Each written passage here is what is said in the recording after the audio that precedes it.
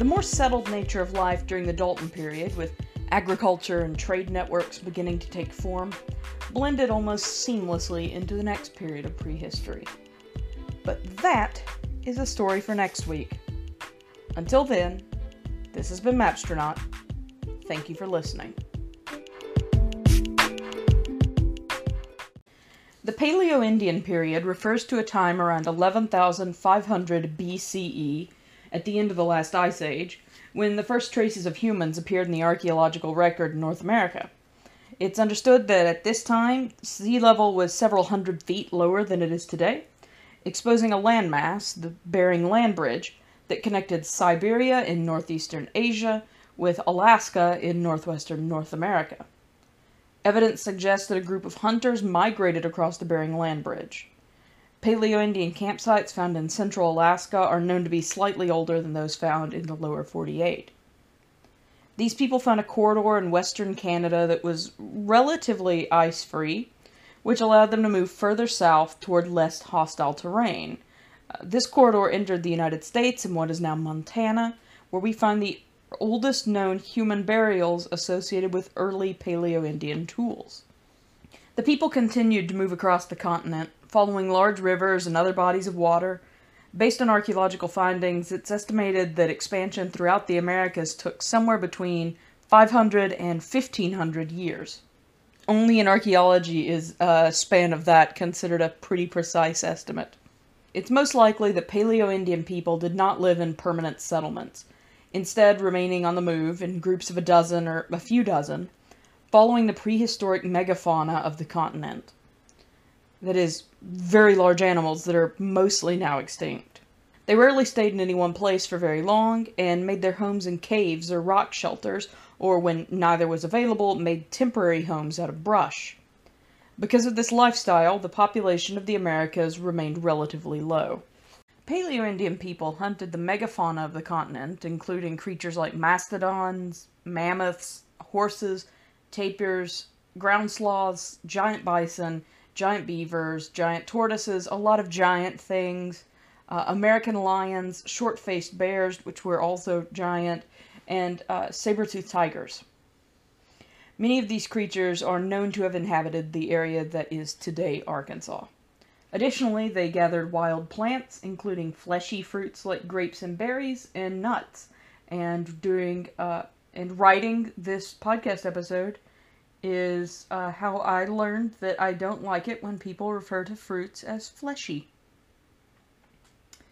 The hunting and butchering of megafauna would have been a job much too large for only one person, and suggests that there was some sort of political or social organization within the individual bands of hunter-gatherers.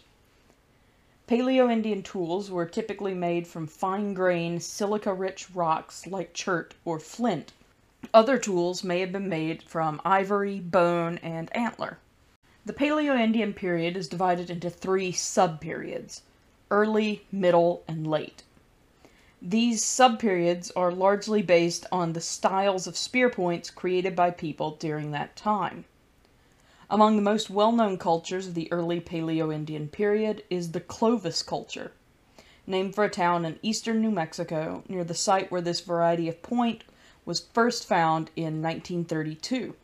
Fluted points are the hallmark of the early Paleo-Indian period. A flute is a flake detached from the base of the point, leaving a scar that allows the point to fit snugly inside a handle or a spear shaft. Clovis spear points were large and heavy, which made early Paleo-Indian spears unwieldy for throwing and better suited for jabbing when hunting large animals. Based on the method of hunting that would be used with this tool, it's most likely that early Paleo-Indian people would have preferred to ambush their quarry in marshes or at watering holes. It's somewhat well established that humans are endurance hunters, and the way that we survived in early civilizations was not by being stronger or faster than, or bigger than the animals we were hunting, but by having the endurance to follow them until they got too tired to fight, and then we could jab them with big spears. That's not specific to Paleo-Indian cultures, that is, humanity around the globe. Interestingly, a quartz crystal Clovis point was found near Hot Springs. Other early Paleo-Indian cultures include Folsom, Sedgwick, and Gainey.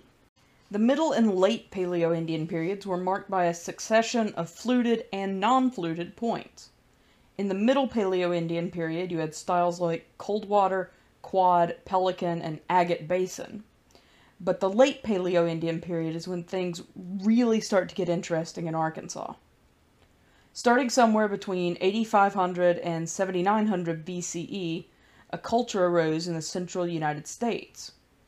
This culture made a distinctive set of stone tools that are found in sites around the region. Judge Sidney Pogue Dalton found numerous sites with this style of point around central Missouri, and in 1948 his name was used to refer to this style of point. Dalton sites are found throughout the Mississippi River Valley, and are sometimes known by different regional names, like Holland, Meserve, Greenbrier, Colbert, Hardaway, and Breckenridge. As more Dalton sites and artifacts have been uncovered, they are more well-studied than earlier Paleo-Indian cultures. For instance, archaeologists have documented the specific steps taken in manufacturing and maintaining Dalton spear points, as well as methods for recycling damaged points into other tools such as scrapers, perforators, and drills. Dalton spear points were smaller and lighter, which allowed for hunting smaller game than the megafauna associated with early Paleo-Indian cultures. Evidence shows that they were used to hunt elk, bear, white-tailed deer, raccoon, rabbit, squirrel, and other small mammals. Although evidence is lacking, it is likely that the Dalton diet would have also included birds, waterfowl, amphibians, reptiles, and fish. Agriculture in the form of small gardens was in its infancy during the Dalton period, and most non-meat foods would have still been gathered from the wild. Important plants may have included things like persimmon, greenbrier, pokeweed, cattail, amaranth, dock, lamb's quarters, wild onion, and a wide variety of berries, fruits, and nuts. However, Dalton tools went far beyond spear points. Among the tools is the earliest known heavy-duty woodworking tool in North America, the Dalton adze. This tool was used to chop and cut charred wood. It was possibly used to build dugout canoes, chop down trees, make grave markers, hew house posts and wooden containers, as well as scrape and stretch animal hides. Other tools included hammerstones for making tools and cracking nuts, and bone needles. Many of these tools were made using chert from the Ozarks and Crowley's Ridge. Crowley's Ridge actually seemed to be a major focal point for the Dalton culture.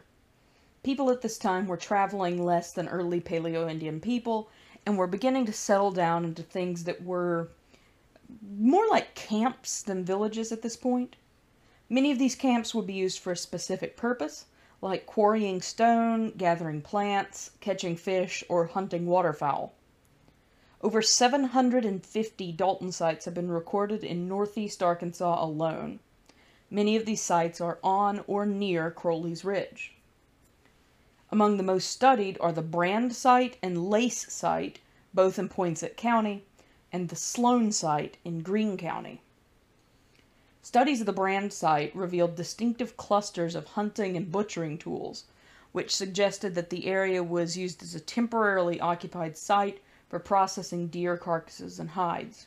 The Lace site is understood to be a base camp. It's located near the Langee River, and it was occupied long enough to alter the natural soil profile. Where things get really interesting is the Sloan site.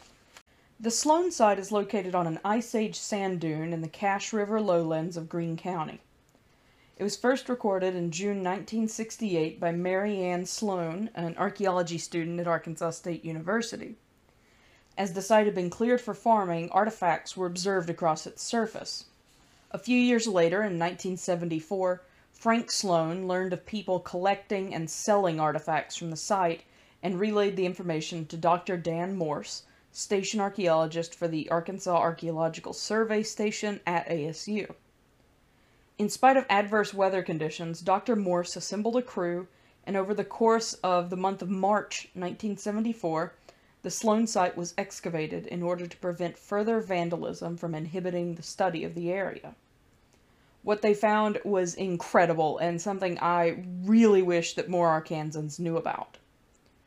On that plot of land measuring about 12 meters by 12 meters, they uncovered one of, if not the, oldest documented cemeteries in the Western Hemisphere. Studies estimated that around 30 people, both juveniles and adults, were buried at the Sloan site. Along with those burials were unusual clusters of artifacts that suggested intentional interments of personal goods alongside the deceased. The seemingly planned interment of bodies and grave goods at the Sloan site seemed to suggest a belief in some sort of afterlife by this group of people. Additionally, more than 400 Dalton artifacts were found and plotted. These were often items that would have been used in day-to-day life, including projectile points, scrapers, abraders, hammers, and adzes. Most of these tools were made using chert from nearby on Crowley's Ridge. One unusual artifact, however, was made from a stone that wasn't local.